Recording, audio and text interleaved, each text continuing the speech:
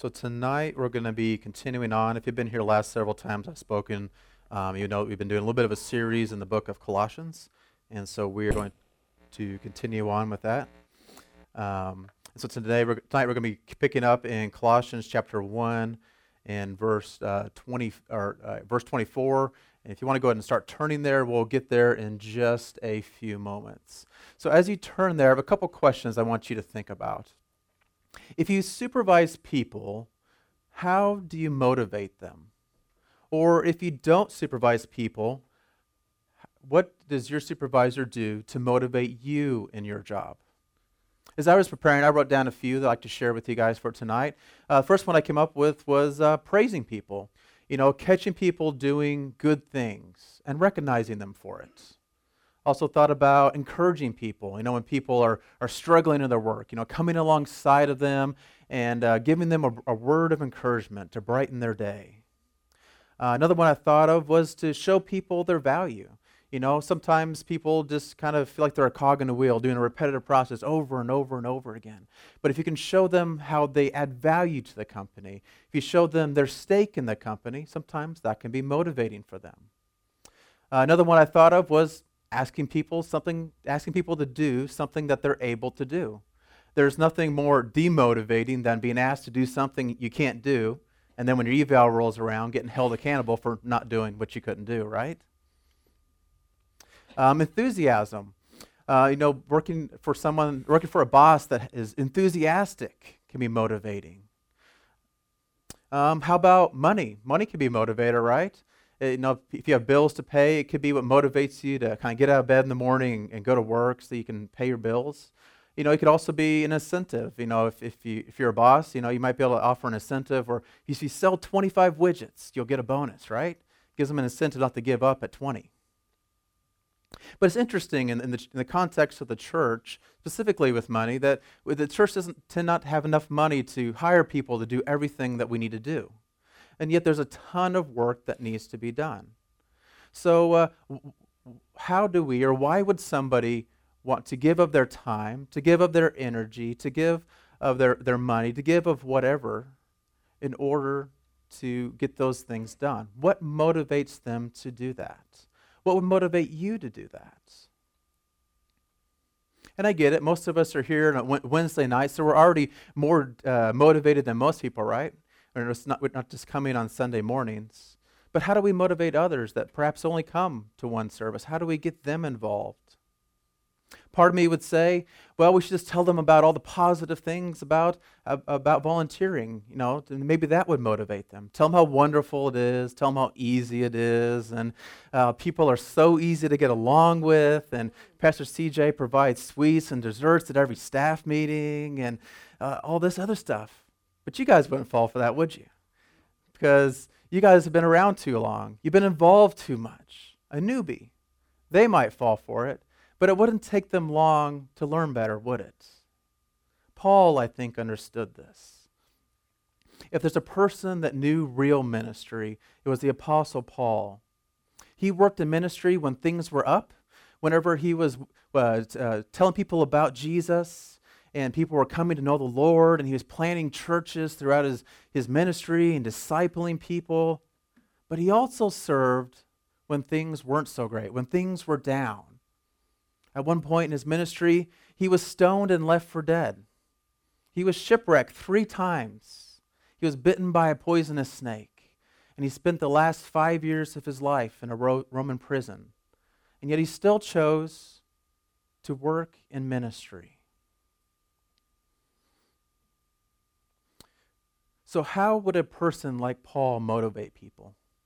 Well, that is what we're going to take a look at tonight. So we are going to pick up in verse 24. And I think it's kind of fascinating what Paul says here. He says, "Now I rejoice in what I am suffering for you, and I fill up in my flesh what is still lacking in regards to Christ's affliction for the sake of his body, which is the church." Now, I don't know about you, but as I read through that, it's full of all sorts of complexities. I mean, we look at that first part about him rejoicing and suffering, and we're like, that's kind of tough. And then we read that second part, and we're like, what does that even mean, right? So let's start by just breaking it down a piece at a time tonight and see if that can help us understand what Paul is trying to say here. So it starts out by saying, I rejoice. So Paul says he rejoices. And what is he rejoicing? He rejoices in suffering. And that doesn't really sound too easy, does it? So I thought maybe this word rejoice has some other meanings. So I decided to put all my almost 3 years of Arsalam training to good use. And so I looked up that word in the Greek, and it's the word chairo. I was like, all right, what does this word mean? So I looked over at the definition, and guess what it means? To rejoice. That's right, years of study. Now I'll admit to you, there's part of me that was hoping that there would be something else there. But it says to rejoice.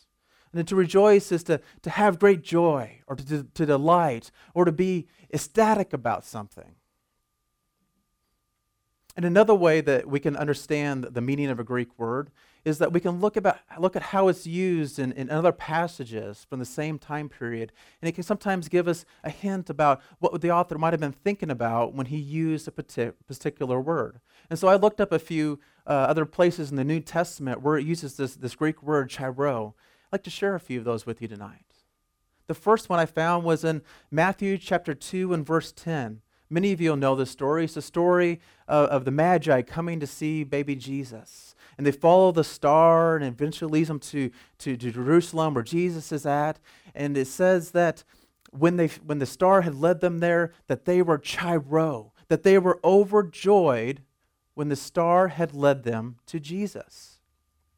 And so the Magi, they were overjoyed, they were delighted, they were ecstatic that the star had led them to baby Jesus.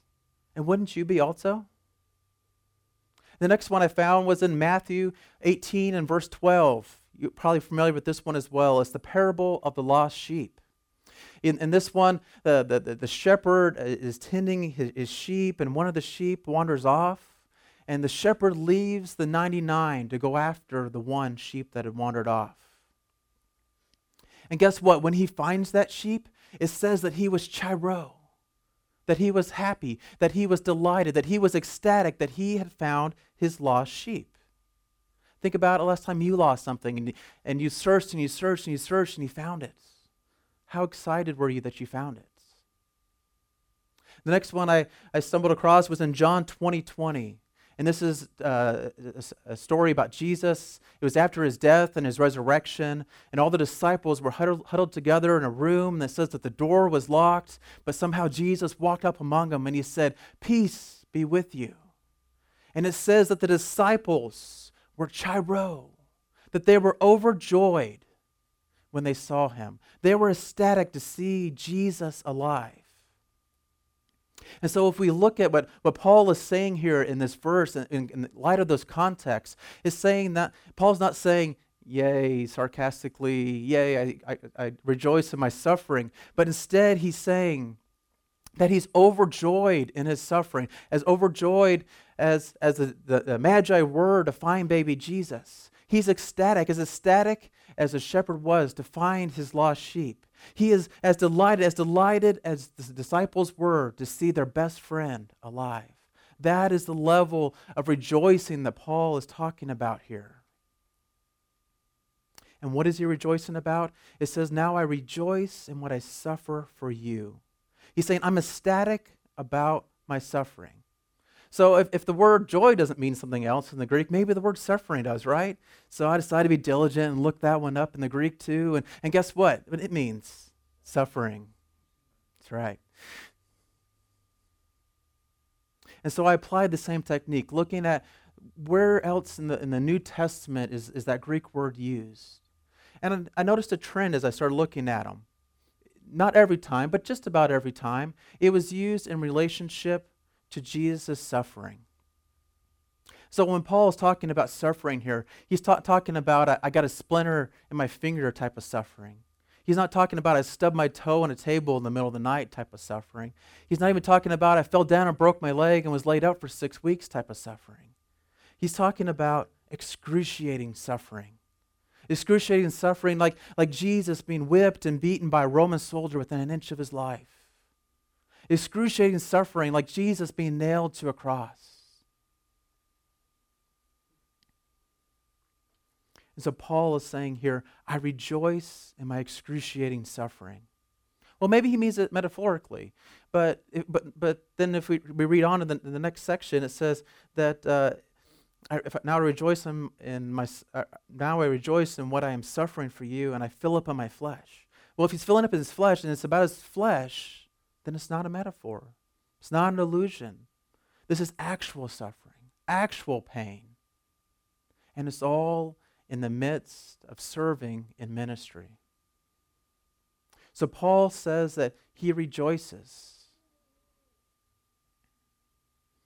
So just checking in, how are we doing so far? So Paul's recruiting posters up here, and it says, come and volunteer at New Song Church, where we rejoice in our sufferings. Any takers? Okay. Well, I guess not. I guess we better keep going. So let's keep going on. So as we look a little bit further, it says, now I rejoice in what I suffer for you, and I fill up in my flesh what is still lacking in regard to Christ's afflictions, for the sake of his body, which is the church. I fill up in my flesh what is still lacking in regards to Christ's affliction, for the sake of his body, which is the church. Congratulations, we've just read probably one of the most controversial verses I've come across in the New Testament. There's got to be at least 50 different views about what this verse is talking about. So I'm not going to put you guys to sleep tonight by covering all 50 of those with you. But as I was studying, I came across one I think is worth sharing. There's some I think we can dismiss outright. There's some people who take the verse to mean that somehow what Jesus did on the cross didn't 100% take care of everything, and Paul and us, that we have to suffer somehow in order to make up what was somehow lacking. But if you read on in chapter 2, it's pretty obvious that Paul is saying that what Christ did on the cross was 100%. And so I think it's pretty obvious that what Paul is talking about here is not that it's something else. But there's another argument about what this verse means that I think is pretty convincing. And it's talking about, Paul says that it's more about Paul joining in with Christ's suffering. So when it says, now I rejoice in what I suffer for you, and I fill up in my flesh, and I fill up in my flesh. They would say that when that word there in the Greek for the word fill up, that it could be better or more literally translated as participate, or to join in, or to be a part of. And so what it was talking about here is being a part of Christ's suffering, joining in or participating in Christ's suffering. So it's not that Christ's suffering on the cross was somehow lacking, but instead that we're joining in with that sacrifice. And if you think about it, in some ways, that kind of makes sense. There's other verses in the Bible that talk about us joining in with Christ's suffering. I think about Mark 13:13, where it says, and everyone will hate you because of me. And everyone will hate you because of me. And Jesus is saying that if you know me, if you stand by me, and I am hated, then you too will be hated. Think of it this way. If you're at an archery range and you choose to stand down by the target while people are shooting at the targets, sooner or later, you're probably going to get hit. And so if you're choosing to stand up next to Jesus and people are shooting flaming arrows at him, sooner or later, you too are probably going to get persecuted. You too are probably going to get hated.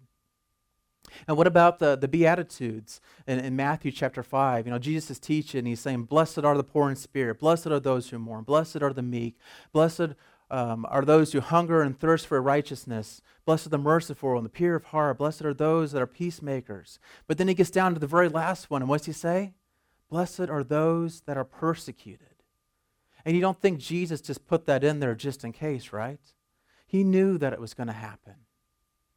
If you live a godly life long enough, sooner or later, you too will probably face persecution. You too will probably suffer in some way, just as Christ faced persecution and suffering. So Paul is saying here, I rejoice in my suffering because I'm participating with Christ in the suffering, in Christ's suffering. I rejoice in my suffering because that's what followers of Christ do. So congratulations. If you're a follower of Christ, this world will likely hate you. This world will likely try to persecute you in some way. So let's just check in again. In Paul's recruiting poster, it says, come and volunteer at New Song Church, where we rejoice in our sufferings. So, and if you sign up, it's going to cause you great pain.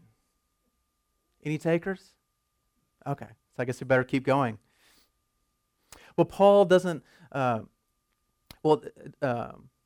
it's because we don't understand why Paul rejoices. So let's take a look at what why it says Paul rejoices.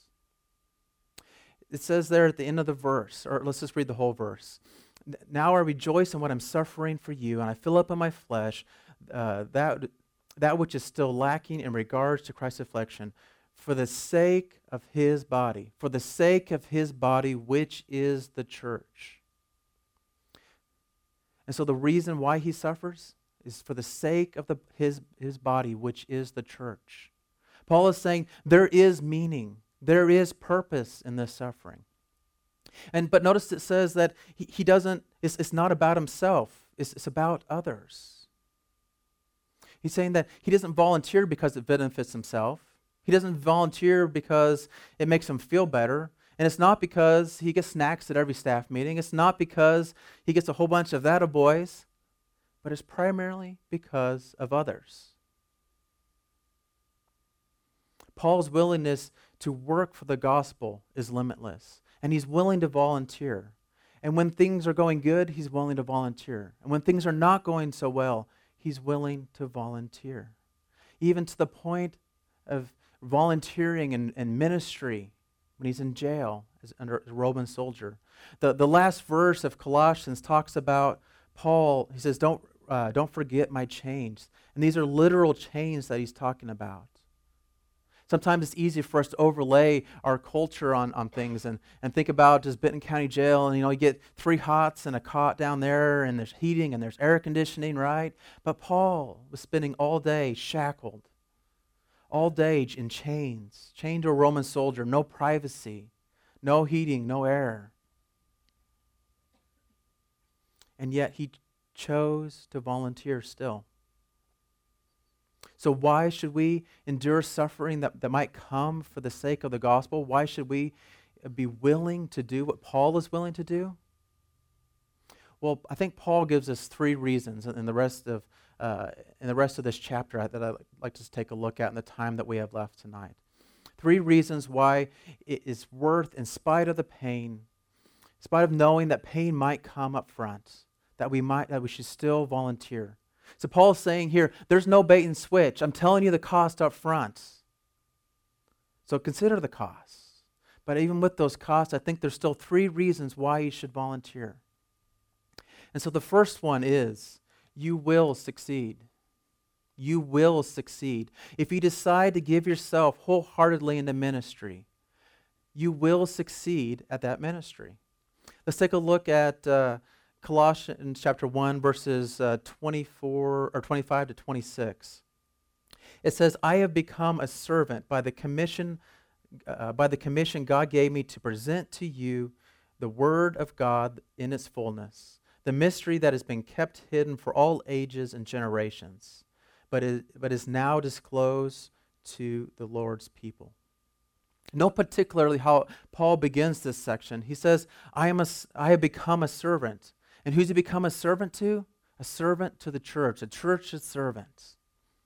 And it goes on to say, by the commission God gave me to present to you the word of God in its fullness. Paul is saying, I do this because God has commissioned me to do it. And do you remember when Paul was commissioned?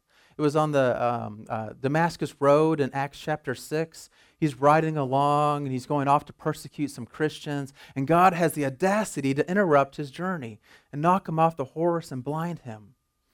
And right there, he becomes an apostle. He was not an apostle up to that point because he had never met Jesus. But he meets Jesus. And God gives him everything that he needed to be an effective apostle. And that's what he's saying here. I have become a servant by the commission of God. And God, picking back up in verse 25, gave to me to present to you the word of God in its fullness, the mystery that has been kept hidden. Paul is saying, one thing that I can do, Paul is saying, is I can preach. One thing I can do is teach. And yes, he could preach, and yes, he could teach. And guess what? You and I have all been commissioned as well, just like Paul. We have been selected for a particular ministry to serve in, and we have been gifted to serve in that ministry. Now, don't get me wrong, we're not all called to be preachers and teachers like Paul, but we've all been selected and gifted for a unique ministry within the church.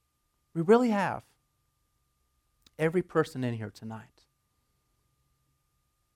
And Paul is saying here, I do this because I have been commissioned by God, by Jesus.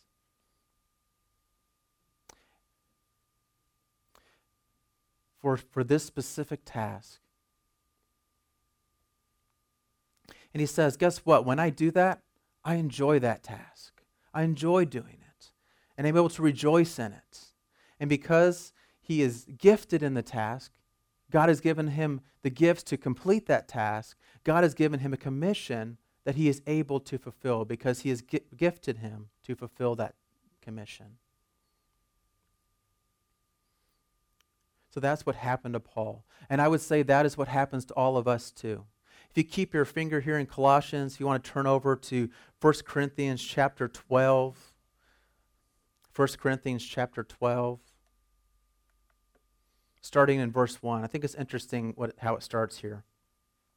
Now about these gifts of the Spirit, brothers and sisters, I do not want you to be uninformed. So he's saying here, I want you to be in the know about this. I want you to know what's going on. And then skipping down to verse 4, it says, there are different kinds of gifts, but the same Spirit that distributes them. There are different kinds of service, but the same Lord. There's different kinds of working, but in all of them and in every one, it is the same God at work. Did you notice that? It's saying that we don't all have to be identical, that we're not all identical. But guess what? Regardless of the gift, regardless of the calling, all are important, all are critical, all are valuable. Let's continue on in verse 7. It says, now to each one a manifestation of the Spirit is given for the common good. To one there is given through the Spirit a message of wisdom, to another a message of knowledge by the same Spirit, to another faith by the same Spirit, to another gifts of healing by that one Spirit, to another miraculous power, to another prophecy, to another distinguishing between spirits, to another speaking in different tongues, and to another interpretations of tongues. And all of these are the works of the one and the same Spirit, and He distributes them. He distributes each one just as He determines. What I find fascinating as I look at the different listings of the Spirit, or of the gifts of the Spirit that we can find in the New Testament, is that no two are identical. All of them are slightly different, which I've always taken to understand that it means that there's a whole host of different types of gifts that God can give us. But it says that each one, but to each one, a manifestation of the Spirit has been given. To each one, a manifestation of the Spirit has been given. So if you're a believer tonight, you have been given a manifestation of the Spirit, a gift of the Spirit. The moment you became a Christ follower, He commissioned you, and He equipped you to serve in at least one area of ministry. And there's nothing better than being able to do what He has called you to do, what He has designed you to do. Let me see if I can demonstrate this a little bit. Let me put a picture up here. Does anybody know what that is? Anybody? Okay. This is a very special tool. I'll give you a hint. It's not a paperweight. I mean, you could use it as a paperweight, but it's not really what it's designed for. See that top part there where there's kind of a little bit of a diagonal notch? That's for turning off a gas meter. And the two little prongs at the bottom are for turning off a water meter. So it's a very special tool. wouldn't be very good at, say, making bread. I mean, sure, you could probably mix the dough with it, but it probably wouldn't do it very well. But if you ever have an emergency at your house and need to turn off the gas, that tool can come in very handy. If you ever have a leak at your house and you want to turn it off before your house floods, that tool could come in very handy and handle it just fine. This tool can't do everything well, but it can do a few things well. How about an easier one? Everybody know what these are? Tin snips? How many of you know they're not scissors? If all you have are tin snips to complete your art project for school, for cutting something out, you're probably not going to get a very good grade, right? But on the other hand, if you're putting a roof on a church across the town, a metal roof, these come in handy, and they'll do the job just fine. But you know what these aren't very good at? They're not very good at turning off gas lines. They're not very good at turning off water lines. Think back to the first one. It's not very good at cutting metal, right? I mean, I guess you could take it and whack your way through the metal, but it would sure make for a very long day. Each one of these tools is different, and each one can do its own thing very well, and each one is valuable in its own way, and each one will succeed if you assign it to the right task. But when you try to use it as it's not designed, that's when you run into problems. And the same thing is true with you or I. God has given us abilities. God has given us gifts. God has given us knacks to do certain things. And if we follow our commission and we volunteer and we use our gifts, we too will succeed in using those gifts in the way that He has called us to use them. You will be successful because God has designed you in a specific way to complete a specific task that He has commissioned you to do. I don't know about you, but in some ways that's encouraging to me, because He says He's not going to ask us to do something that He hasn't gifted us to do, that He hasn't given us the ability to be able to do it. Now, don't get me wrong. Paul's not saying here it's going to be easy.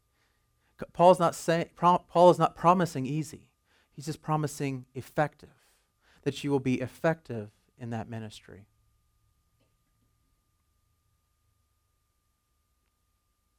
So that leads us to the question, what is your gift? How do you discover your gift? Or if you think you know what your gift is, how do you know if that's actually your gift?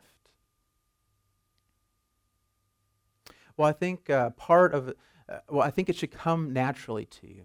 I think it should be easy for you. I think that's part of what makes what a spiritual gift is. It's something that you'd be willing to do week in and week out, and it doesn't drain you, but instead it energizes you.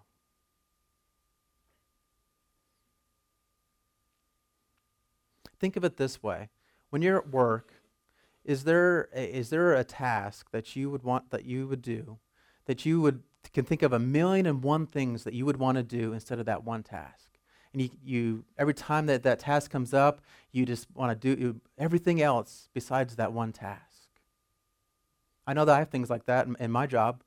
And let me tell you that is probably not your gift, whatever that thing is. Now, don't get me wrong. When your boss comes to you and says, you put it off long enough, you need to hurry up and do it, and they may come back and say, you did a great job on this. But if it feels like torture when you're doing it, it's probably not your spiritual gift. But the things that come naturally to you, things that you enjoy doing, there's something in there that can point you to your God-given ability.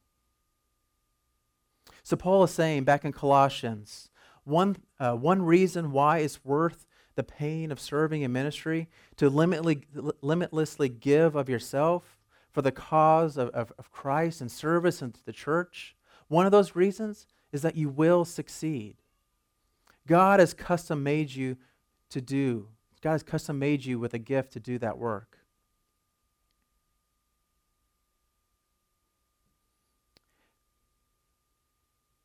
And God has given us all different gifts, because New Song doesn't need just one gift. We need all of them. We don't just need hands. We don't just need feet. We need the whole body, even the parts that might be considered lesser. Because if you neglect those lesser parts long enough, you'll learn why they're important.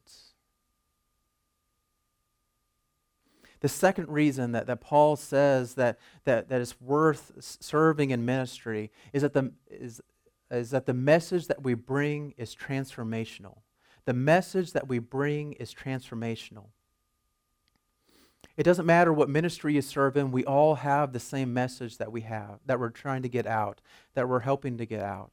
And that message is transformational. Let's take a look at verse 28. Colossians chapter 1 and verse 28. He says, He is the one we proclaim, admonishing and teaching everyone with all wisdom, so that we may present everyone fully mature in Christ. So there's a lot of we's in there. He's saying, we proclaim, admonish, and teach. We present. So who's the we?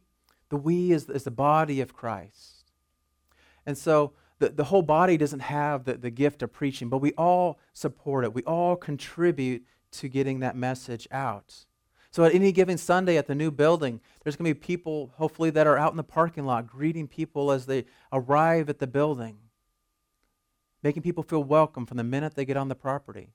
There's going to be ushers at the door, hopefully, that'll greet the people and help them to find their seats so they don't have to stand up in the foyer for the whole service. There's going to be people that stock the coffee bar, people that serve on the worship team. All are important for supporting the work of getting the message out. There's going to be those that serve in children's ministry, giving the children a clear message of the gospel, and also helping the parents not have to keep their kids quiet in church and have to worry about keeping their kids quiet and miss out on the message themselves. There's going to be those that hopefully serve in the sound booth. Important ministry, because there's people in the back row that are going to want to hear, but if there's no one to turn on the mic, it's going to be hard for them to hear. There's going to be people that take out the trash. If you don't think that one's important, well, it's neglected for 3 or 4 weeks, and you'll see how long the visitors stay with the smell in the building.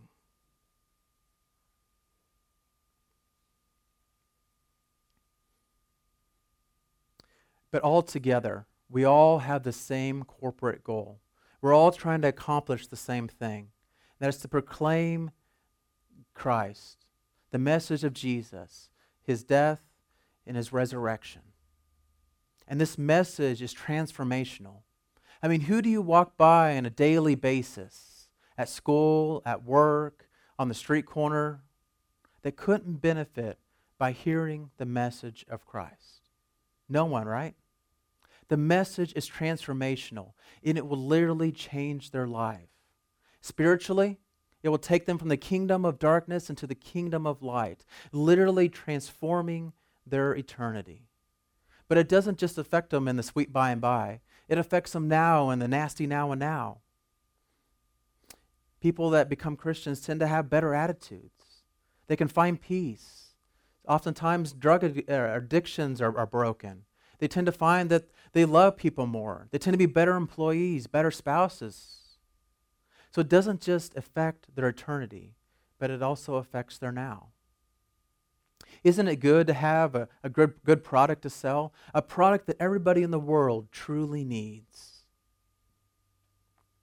It reminds me of a quote I heard. It's a quote by Steve Jobs, and he said it back in 1993.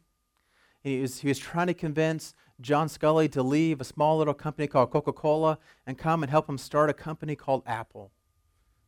And why should he do that? I mean, Coca-Cola is a large company, and it's stable, and he's wanting to come to a tiny little upstart company. And Steve says to him, do you want to sell sugar water the rest of your life, or do you want to come with me and change the world? Now, I think Steve probably oversold himself a little bit. I don't think Apple's going to change the world. I mean, it did change the industry with the invention of the iPhone. You know, it changed the phone industry as we know it. But I don't think it's going to change the world. But the gospel, on the other hand, the gospel can change the world because it is transformational. So let me ask you, do you want to sell sugar water the rest of your life? Or do you want to come with me and change the world? Because we have a message that can change the world. because it is the message of the gospel of Jesus. And that is why Paul said that he is custom made. He is made exactly to do what God has called him to do, and it energizes him. And that message that he was sharing was not just relevant to them back then. It is also relevant today, because that message has an eternal significance. The message has an eternal significance. The ministry that you do in the church is still as relevant to everyone today as it was back then. And it still has an eternal significance. Let's take a look at verses 29 through chapter 2, verse 3. It says, "To this end, I strenuously contend with all the energy that Christ..." "To this end, I strenuously contend with all the energy Christ so powerfully worked in me. I want you to know how hard I am contending for you and for those in Laodicea and for all those that have not met me personally. My goal is that they may be encouraged in the heart and unified in love, so that they may be full of the riches of complete understanding, in order that they may know the mystery of God, namely Christ, in whom are hidden all the treasures of wisdom and knowledge." And so Paul is saying, I'm giving myself away because I'm building the church. I'm not building Apple, not building General Motors, not building Walmart, not building any other institution. I'm building the church. You see, there's coming a day when Apple stock won't matter anymore. There's coming a day when General Motors won't be around.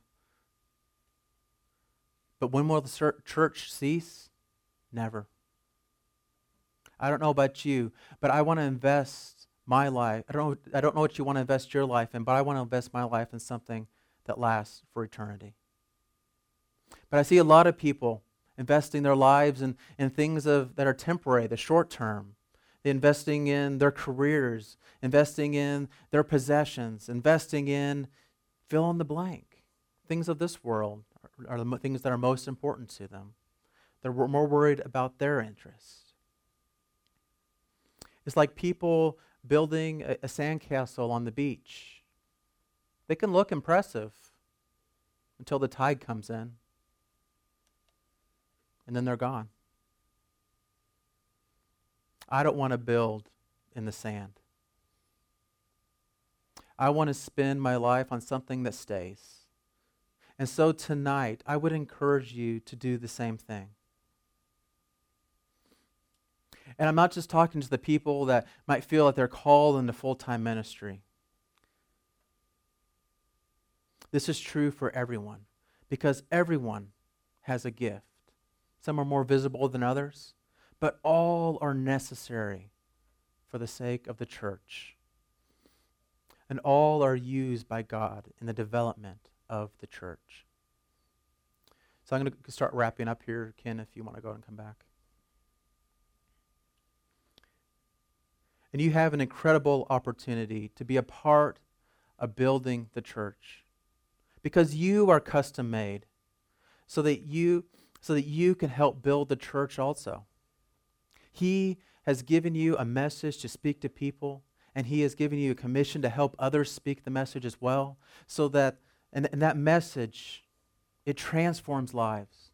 It transforms societies. It can literally transform the whole world.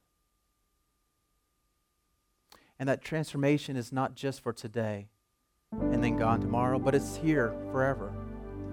That's one of the best parts that I like about reading the book of Revelation. It's the part where we all gather around the throne. And it says there's people there from every tribe, every nation, and every tongue. And who are all those people? It's the church. And the church will live on for eternity.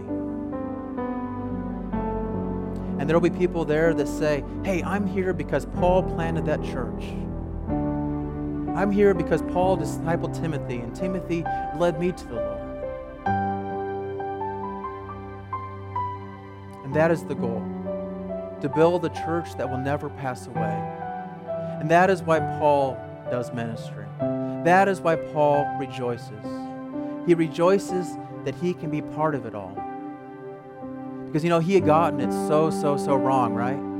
He got it so wrong that he was killing Christians.